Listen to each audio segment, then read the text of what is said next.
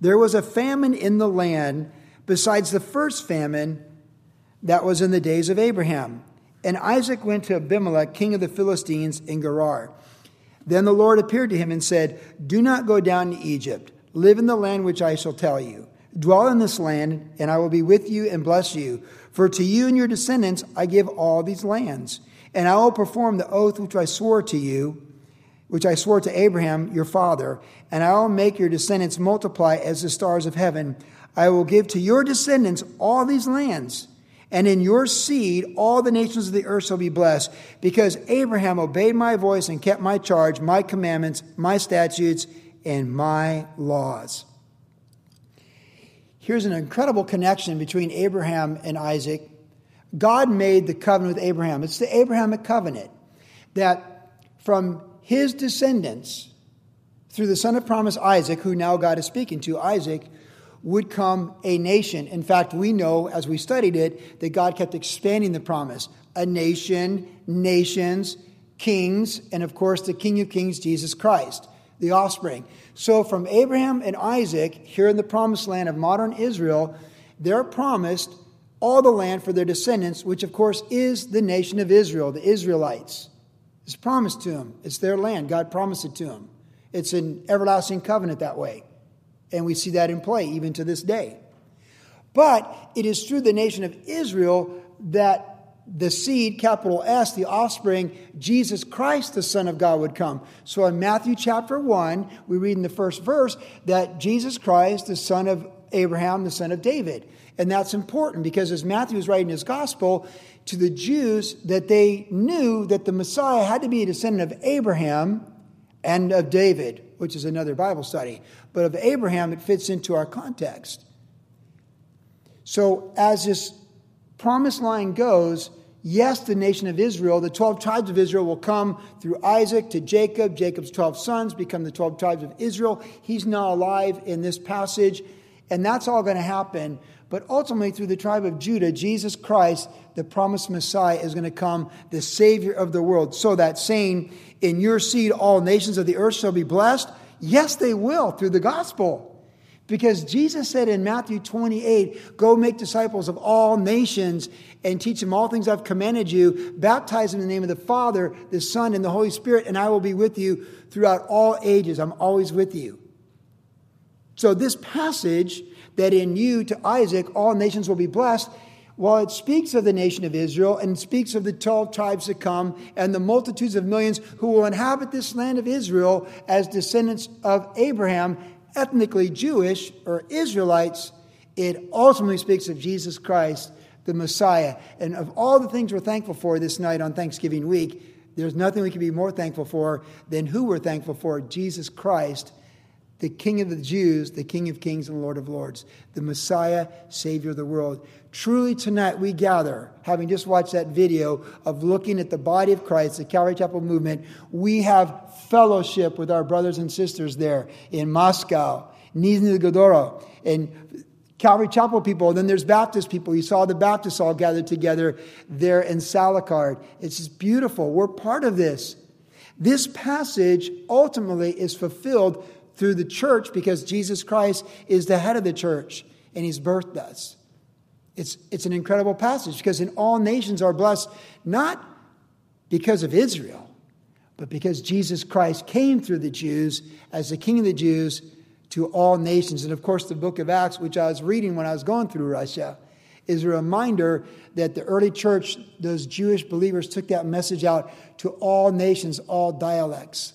And there in Moscow, I heard many different dialects. Of course, I heard Russian, but there in the nice areas of Moscow, I heard Arabic. I heard some languages I did not recognize at all. Nothing I've ever heard, because it's the exact opposite part of the planet. People look tremendously different than our side of the planet, or even Western Europe. It's a whole other part of the human race. And there in Salikard, I heard the native languages that the people have. Hanging out with David Markey, he speaks English and Russian and some of the different dialects, partial dialects of the people. It's amazing. But all nations are blessed through the promise made to Father Abraham and affirmed here to Isaac in these verses. Because the end of the objective of the promise is not the nation of Israel. It's that the Jews, through the Jews, the seed, Galatians 3 tells us Jesus Christ would come to all nations. The Jews were entrusted with the scriptures and they're entrusted with the promises. But the promises are all in Jesus Christ, which are yes, yes, and amen. But before we move on from this, I have to point out something that gets my attention. As God affirmed the promises to Isaac, even so, tonight, my daughter Hannah's here, and my wife and I have been married for 31 years, and we've known those promises in our personal lives and in our marriage. We've gone out and planted churches in Virginia, Vermont, here in Fountain Valley in Orange County. We've served with Brian Broderson in the 80s at Calvary Chapel Vista. We've served with Pastor Chuck in the early 2000s at Calvary Chapel Costa Mesa. We've been there with Bob Botsford at Horizon North County. We've been with Rob Savato at Calvary Chapel Vista. And we've seen the Lord's faithfulness in our life. We've seen the promises of God. We've seen the Word of God come alive for us in our lives. And we've lived those promises in our journey. And we are certainly more than halfway through our journey of life. And now my daughter at 29 serving the Lord with her husband, Nate, where they go to Ghana and Central America and inner city Philadelphia and the ministries they've had. She's had to learn those promises for herself. She needs to have her stories of God's faithfulness in her life. Nate Gallagher, her husband, his dad is amazing. He's one of the most amazing people I know in the human experience. And he pastors Calvary Chapel, Vero Beach, an incredible man of God. But Nate can't live off his father's experiences and vicariously through the promises of God through Jim Gallagher's life, but Nate needs to live the promises in Nate Gallagher's life. This is very important. You can receive a legacy from the generation before you of faith, but it's up to each generation to grab that faith in their own life, have it affirmed by the Holy Spirit, God Himself to them, those promises, and to live it out in theirs. It's like when I listen to Pastor Chuck teach from the 70s. And he's teaching Song of Solomon or Proverbs and Psalms and Isaiah. And you're hearing him teach it and apply it to the 70s. And I'm like, that was his time. And now I'm a Calvary Chapel pastor. And this is our time, 2019, on the cusp of 2020, 40 years later. We have to know those promises for ourselves in each generation. And we need to equip the next generation, our children, our children's children, and our children's children's children, if possible, if God would so allow, to know those promises of the covenant, the new and everlasting covenant in Jesus Christ. That they would know Jesus Christ is the same yesterday, today, and forever. That they would know His faithfulness. See, there when I was with Sasha and Julia, Corey's sister-in-law and brother-in-law, in dancing with Peter. Peter does breakdancing classes. So he wanted to, if I woke up at 6:30 in the morning before I went to school, he called me out. I was like, hey, I want to call you out right now in my hallway. I'm like, okay, little Russian, let's do this right now. And it was a wonderful thing to do. You know, it was awesome. And you build those bridges. And all I could see when I spent that day with Peter and all the things that we did together, I saw the future of the church in Russia right up to 2080. That's what I saw. We need to see that. And his parents have great faith. And they serve the Lord faithfully in Moscow. And they have a good life. They have a really nice apartment. And they go to a really nice school. As nice as any school you'll ever see in Irvine. It's a beautiful school. And you know what? They got to go through security too when they go to school, at public school. They have their generation. And they have to find their faith. So what I do on a trip like that, or Danny going to Scotland, is we want to build people up to find their faith for our peers of our generation, but to reach the next generation. Because they're going to have this planet when we're gone. And they're going to be the church on this planet. And like Hannah and Nate, they can receive the baton, but they're going to need to run their race. And they're going to need to know those promises, just like Isaac needed to know. See, there comes a day when you're the son of promise and you're not living in dad's shadows anymore. Father Abraham's. I mean, can you imagine your dad as Abraham? You talk about your dad's shadow? It's too hard being in my dad's shadow. Can you imagine being in Father Abraham's shadow? You're the son of promise. It's so crazy you're born, they call you laughter. Because it's like a joke. It's such a miracle. It's like, dude, every time I see you, I want to laugh. Right? It's like it's so nothing to do with you. It's God and His promises. And yet there comes a point in his adult life where God says, I'm talking to you now, Isaac. I'm not talking to your dad. I'm talking to you. And I'm telling you, these promises are for you. That's very important to lay hold of that. But the last thing before we move on, and this is a key part of the entire message tonight, is Abraham's legacy for Isaac. Did you catch it? Because your father obeyed me. Because he kept my commandments. Because your dad made the right choices. Now you get the blessings, and he's not even around anymore. His body is in the cave of Machpelah, but where the saved and redeemed go in the Old Testament is called Abraham's bosom. Jesus called it that. But Abraham's not walking the planet. Isaac has buried his mother in sorrow. He's buried his father in sorrow with his half-brother Ishmael at the cave of Machpelah. And he had to get on with life. He's cried out to the Lord for his wife to have children. He's got children, and they're very different, Esau and Jacob. And here God says, I'm talking to you. These are for you. And this is the legacy of what your father gave you. So parents, regardless of what your adult children do, wisely or unwisely, keep doing the right thing. Be an Abraham. Be a Sarah. Sow that good spiritual seed of prayer and love and empathy and compassion and mercy and love and joy in their life, regardless of what you see or don't see in the fruit of the Spirit in their life at this time.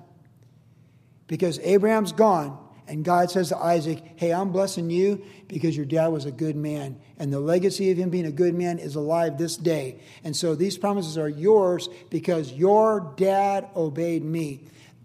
Guys, older people, it tells us finish strong. Finish strong right to the end with a high kick for the king. Because we keep passing the blessings on, and we pass them on by faith, and then we're gone. And maybe the Lord might speak to our adult children in their 40s or 50s when we're long gone and say, hey, I'm blessing you because of your parents, and now I want you to know me the way your father and your mother knew me. So here's what we're going to do in your life. We're going to give you triumph, we're going to give you tragedy, or anything in between, but you're going to know that I am the Lord, and apart from me, there is no other. I like it. It's about Isaac, though. It's Isaac's time. We read on verse 6. So Isaac dwelt in Gerar, and the men of the place asked about his wife. And he said, she's my sister. So, yeah. For he was afraid to say she's my wife, because he thought, lest these men of the place kill me for Rebekah, because she's beautiful to behold. Now it came to pass when he had been there a long time that Abimelech, king of the Philistines, looked through a window, saw, and there was Isaac showing endearment to Rebekah, his wife. And then Abimelech called Isaac and said, quite obviously she's your wife, so how could you say she's your sister? And Isaac said to him, because I said, lest I die on account of her. And Abimelech said, what is this that you have done to us? One of the people might soon have lain with your wife, and you would have brought guilt on us. So Abimelech charged all of his people, saying, he who touches this man or his wife shall surely be put to death. Well, what's interesting to me about this part of the story is, of course, Isaac says the same thing Abraham said when he would lie about Sarah. She's my sister, but she was his half-sister. But he said, but look what it says in the very first verse 6. And the men of the place asked about his wife. I think his fear was justified. The men are asking about his wife. These are not godly men. These are not God-fearing men. I think Isaac's concern is valid. You know, it's kind of crazy, but you get the feeling in this society, they're not going to commit adultery, but they'll commit murder. They'll kill you to get your wife, but they're not going to commit adultery with your wife. Societies and people and humanity does weird things. Let God be true and every man a liar. And in the end, Isaac is covered by the Lord, just like Abraham was in a similar situation in Egypt. It is worth noting, though, of course, we saw in the previous verses, that there was a famine in the land, a different one than Abraham's. We all get a famine. We're all tested by famines. Feast and famine, life will certainly bring famine. It might bring feast, but it will surely bring famine, just the way it works. And it's Isaac's famine to work through his faith. But God told him, don't you dare go down to Egypt. So God said, hey, don't you do what your dad did. Stay in the land. So he stays in the land, and the men show up and start asking about his wife. Hey, what's up with this girl here? You know, he's like, whoa, she's my sister. Please don't kill me. But God had his back. We pick it up in verse 12. Then Isaac sowed in the land in that land, and he reaped in the same year 100-fold. And the Lord blessed him. And the man began to prosper and continued prospering until he became very prosperous. For he had possessions of flocks and possessions of herds and a great number of servants. So the Philistines envied him. Now the Philistines had stopped up all the wells which his father's servants had dug in the days of Abraham his father. And they filled them with earth. And Abimelech said to Isaac, "Go away from us. You are much mightier than we." These are very interesting verses. Now, think about the phrase "in the land," because in verse 1 there was a famine in the land. Then God said in verse 2 to Isaac, "Live in the land. Dwell in this land." So there's a famine in the land, live in the land, dwell in the land. And then we read in verse 12, so Isaac sowed in the land. You see the progression? Sowing is like you're investing. So if you say, hey, I'm sowing in the community, like if you move to a new region, you get involved, like maybe in the local government or the school or the community through sports, or you're going to be a Little League umpire or something, like, you're sowing, you're connecting with people. This is your home. You're going to live here. You get a job. You're paying taxes. You're part of the community. You're planted. You're taking root. So in the midst of a famine, contextually, where God has said, stay in the land, dwell in the land, he's sowing in the land and he's prospering in the land. At the same time, the neighbors show up and go, hey, man, scram. The same neighbors who filled the wells that his dad had discovered and benefited from. And the craziest thing is, this whole piece of property, all Israel, the size of Southern California, it's been promised to him. It's his land by God's promise. These guys, the Philistines, the Canaanites, the people of the land, they tried to stop the blessings from flowing in Isaac's life in the next generation. The devil's like that. He'll try and stop the blessings of the Calvary Chapel movement in the second generation. He'll try and stop the blessings of the body of Christ. And by the way, church history shows the devil tries very hard to stop the wells of blessing in the second generation of any church movement. You study church history, you'll see that. So I've been thinking not to be too mystical on this text, but we got to keep the wells flowing. We need the Holy Spirit flowing. We need to keep crying out for the power of the Holy Spirit, the presence of the Holy Spirit.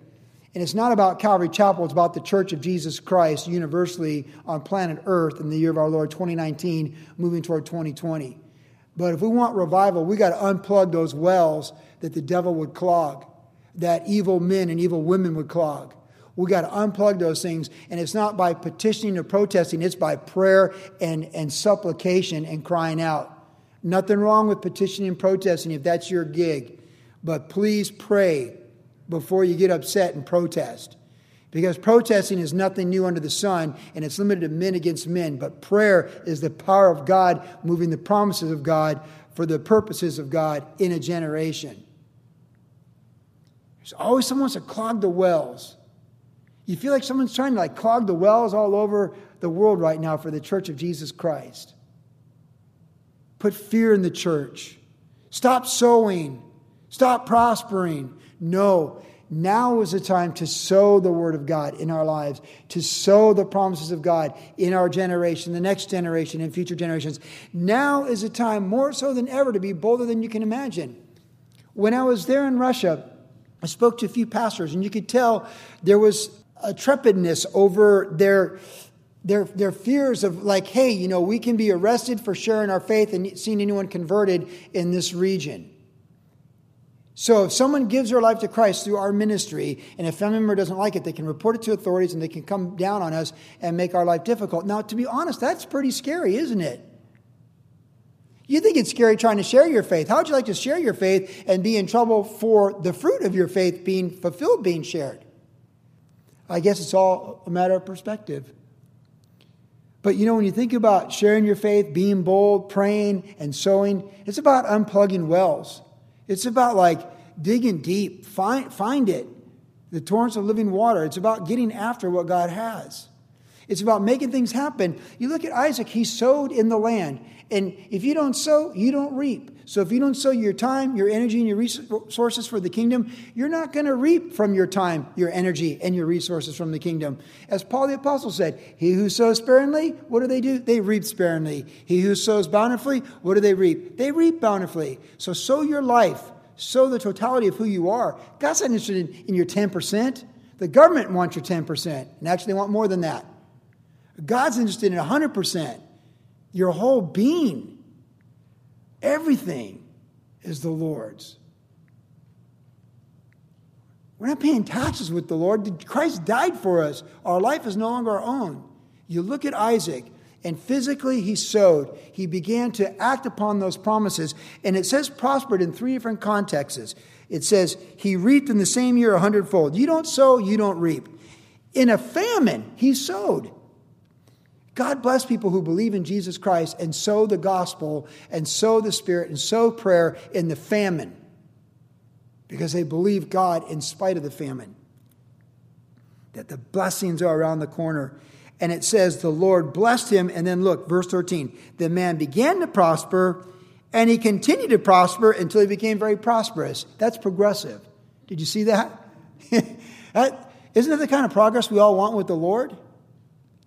I'm not talking about possessions that kids can fight over when you're dead. I'm talking about the kingdom. I'm talking about the kingdom. We're talking about the Lord. Sowing the love, the joy, the hope, the promises, the peace, life, and that more abundantly. That's what we're talking about. The kingdom of God. Your kingdom come, your will be done. Would to God, when you look back on 2019, you can look in the mirror and say, God, I have sown in the land, and in the same year I've reaped 100-fold. God, you have begun to bless me. You have continued to bless me, and I have become very blessed. You began to prosper me. You continue to prosper me, and I have prospered very much. If you can say this of your life in the Holy Spirit in service to the Lord, you are a blessed woman, and you are a blessed man, and your life is a great life and a life to be lived. And if you can't say this, you have to think, well, what's in place of my life that I cannot say this? And is it worth supplanting what I could say if I could say this and what this means? This is what I want to say. Wouldn't you want to be in your last breath and you turn to someone near to you and say, oh, I've sown and I have reaped, and I'm going to keep reaping when I'm gone? Do you think Pastor Chuck's done reaping? Do you think when Greg Laurie steps into eternity, he's done reaping? All those souls that came forward for 30 years, plus all the other crusades? All that fruit? It's an investment that keeps going on. He'll be in that dimension, but his fruit will keep reaping in this dimension. Don't you want to be in that dimension in glory and have your fruit reaping in this dimension when you're gone? I certainly do. See all those rich people who attack the people of faith, James chapter 2 tells us. Chapter 1 and 2, 1 implies, 2 tells us clearly. They get so rich and they monopolize everything. They don't know what to do with all their money, so they create all these funds and grants and trusts that keep going for education, all these things, which I suppose are not necessarily bad in themselves, but if they don't elevate for the king and the kingdom, then they're in vain. So guys like Vanderbilt and Rockefeller, they got all these funds and all these trusts and all these grants, and they give more education to people that's godless than they left behind 100 years ago. No, we sow the kingdom and we leave for the kingdom, and what we've sown keeps reaping for the kingdom when we're gone. What do you want to sow? You want to be like Vanderbilt and leave behind a university in your name and all that money that people still fight over and petition for to go to pseudo-education that's godless in most cases and perpetuate that from generation to generation? Or do you want to be sowing the kingdom and have that perpetuate from generation to generation when you're gone? We want to sow, and we want to reap 100-fold, and we want to sow to the kingdom, and we want to be said of our life that we began to be prosperous, we've continued to be prosperous, and we're very prosperous. That's the kingdom. And that's what Isaac was. And you know, some people are very jealous of that. People get really jealous of fruitful people. When you're fruitful for the Lord, people get jealous. It's supernatural. People get jealous. If you're prospering materially, or prospering spiritually, people, they can attack that. Look what they said. Go away. You are much mightier than we. People are threatened by spiritual power. In some cases. They are. These guys are like, so when they tell you to go away, so you're right where God wants you to be and you've got conflict. There's a famine in the land. He says, stay in the land, dwell in the land, and now you're sown in the land. And then the neighbors come and say, well, we don't want you here. Well, contextually, Isaac stepped back from the conflict, but he didn't leave the land. You follow me? Like, as much as up to you, live peaceably with all men, Romans says. So he just kind of like stepped back. All right, I'm leaving the finance department and I'm moving to the, claims department, right? Like, you're still in the land, but he's like, hey, it's all good. And so we pick it up. Verse 17. Then Isaac departed from there, and he pitched his tent in the valley of Gerar, and he dwelt there. And Isaac dug again the wells of water, which they had dug in the days of Abraham his father, for the Philistines had stopped them up after the death of Abraham. He called them by the names which his father had called them. Also Isaac's servant dug in the valley and found a well of running water there. But the herdsmen of Gerar quarreled with Isaac's herdsmen, saying, the water is ours. So he called the well Esek, because they quarreled. Well of quarreling. They quarreled with him. Then they dug another well, and they quarreled over that one. So they call it Sitnah, which is the well of strife. And he moved from there and dug another well. And they did not quarrel over it. So he called its name Rehoboth, which is the well of spaciousness, because he said, for now the Lord has made room for us, and we shall be fruitful in the land. Life is like this, right? This is a whole Bible study right here. I might teach it topically Saturday. I might not, because there's so much good stuff in this chapter, as you can see. But the well of spaciousness, this is like how life works. You apply for this college, and that college, and you think it's this one or that one, and you don't get it. And then it's this one, and that ends up being the well of spaciousness. You pursue this relationship, and it's contention and strife. That relationship, contention and strife. And then lo and behold, here's the perfect person for you, and it's the relationship of spaciousness. You try and find your niche at this church. It's not quite the right fit. That church, not quite the right fit. And then you land at this church, and it's like, or that church, and it's the church of spaciousness. That's how life works. The job of contention, the job of strife, and then you land at this job. It's the job of spaciousness. It's like Luke with Corey. It's like the job of spaciousness. He found it. Such a good worker in all the places he worked. But just weird contentions, But he gave 100% like Joseph in Egypt, and now he's at the job of spaciousness. We cannot let quarreling and strife discourage us when we're digging for water with the King. And it can be disheartening when you hit water and you're excited and something good's happening, and then all of a sudden there's strife and contention. It gets discouraging. But this story would illustrate to us, keep digging. Just keep digging. All right, well, that didn't work out. Okay. Sooner or later, as you're seeking the Lord and you're putting God first, He'll bring you to the well of spaciousness. That place where you thrive and you flourish, where you find your place in the land. You find your place with the Lord. You find your place with the promises. You find that place where the water's flowing freely, the sowing is reaping bountifully, and God is king and Jesus reigns. That's what you find. The well of spaciousness. Don't let contention and strife in the human experience keep you from pressing toward the well of spaciousness, because God has a place for us to be fruitful. But so often we underestimate the value of what He's teaching us through the well of contention and the well of strife, where there's fruit, but and there's water, and there's but then it'll bring you that well of spaciousness. Think of Pastor Chuck for 17 years as a Foursquare pastor, doing what he did in all those places, and he had so much strife and contention, and he let go and trusted God, and he lands at this church in Huntington Beach, and he teaches his 2 years of sermons, and then he decides, I don't want to leave Huntington Beach. It's a nice place to live, right? And he's like, I'm not going to go back to Phoenix or Prescott. I like where I'm at. So he decides from Haley's Bible Handbook to teach 1 John, verse by verse. He found the well of spaciousness. And to this day, us being here, we're a reflection in the carryover of the well of spaciousness of that First Calvary Chapel with Pastor Chuck in Huntington Beach so many decades ago. Find your well of spaciousness and don't be discouraged by strife. We pick it up now in verse 23. Then Isaac, went from there to Beersheba, and the Lord appeared to him the same night and said, I am the God of your father Abraham. Do not fear, for I am with you. I will bless you and multiply your descendants for my servant Abraham's sake. So he built an altar there and called on the name of the Lord, and he pitched his tent there, and there Isaac's servants dug a well. Then Abimelech came to him from Gerar with Ahusath and one of his friends, and Philcol, the commander of his army. So he shows up with the general, right? And Isaac says to them, why have you come to me, since you hate me and you've sent me away from you? But they said, we have certainly seen the Lord is with you. So we said, let there now be an oath between us and between you and us, and let us make a covenant with you, that you will do us no harm, since we've not touched you, and since we've done nothing to you but good, and have sent you away in peace, and you are now blessed of the Lord.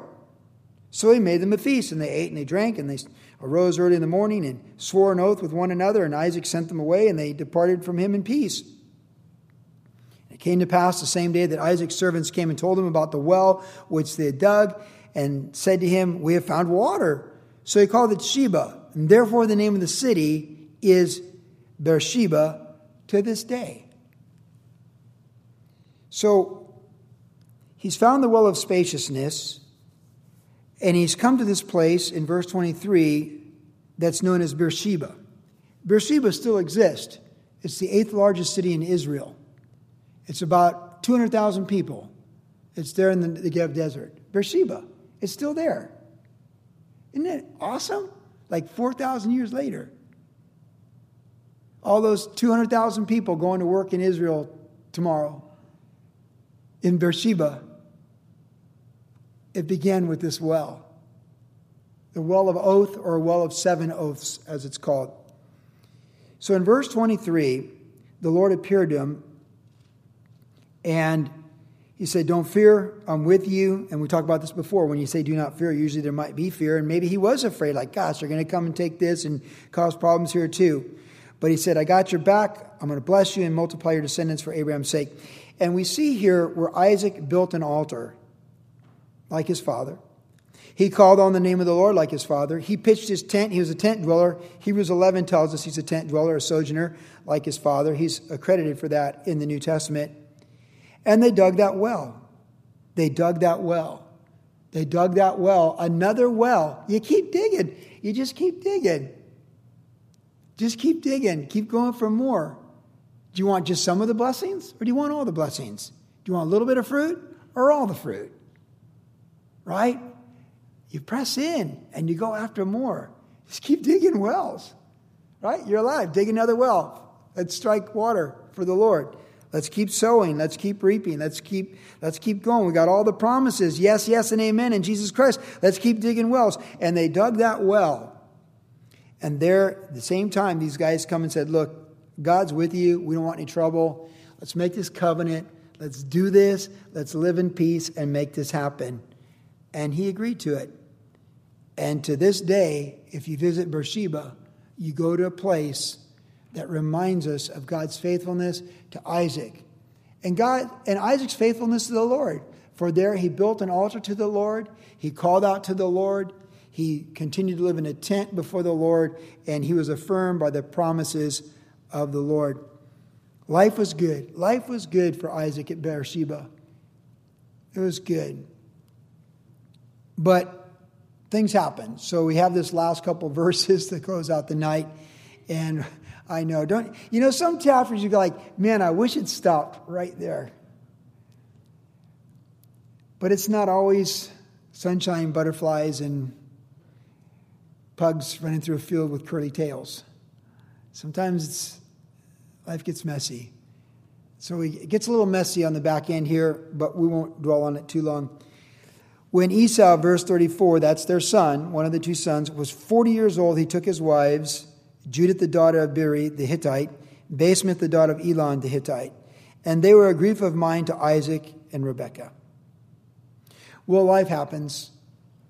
What you can control, you can control. You sow, you reap, you dig for wells, you make peace with your neighbors who formerly told you to beat it, right? Those are things you can control. You do the best you can. If your 40-year-old adult son wants to marry 2 women who are Canaanites, that's what he's going to do. And if you're grieved, you're grieved. and they were grieved. Isaac tended to favor Esau. Rebekah tended to favor Jacob. But they were in unity that they both did not approve. And if it's not enough to marry one Canaanite woman, you got to marry two, right? This from the man that we saw last week who sold his birthright for a bowl of beans. So the guy that sells his birthright for a bowl of beans, he had no heart for spiritual things. And he sold his birthright for a bowl of beans. And so now he takes two women of the local region, knowing that his grandfather Abraham did not allow his dad to have a wife from these women, that his own mother was brought in from Padam Aram, that God guided his grandfather's servant Eliezer to bring his mom Rebekah to his dad Isaac. Knowing that story and having that legacy of faith that he could build his life on and learn from, and selecting a spouse, he still did it his own way. See, it's hard to watch people that don't appreciate the blessings and don't want God's best. What are you going to do? You're going to keep praying for them. You're going to keep loving them. And you keep hoping the best. Because love hopes all things. Love bears all things. And love never fails. And as long as we're alive, the story is not done. And even if it seems done, there's always more that God did than what you know. And there's always more that he's doing than you know. And there's always more that'll be happening when you're gone and you won't even be a part of knowing. Love bears all things, hopes all things, endures all things, and it never fails. I can only imagine the heart of Isaac and Rebekah praying for Esau and how grievous it would be when he'd show up with his two Canaanite wives. But what are you going to do? Try and have a good Thanksgiving dinner? Pass the white meat, please. Cranberries. Some yams with the marshmallows, please. You do the best you can and sow love and grace and mercy and let God do his job. Amen?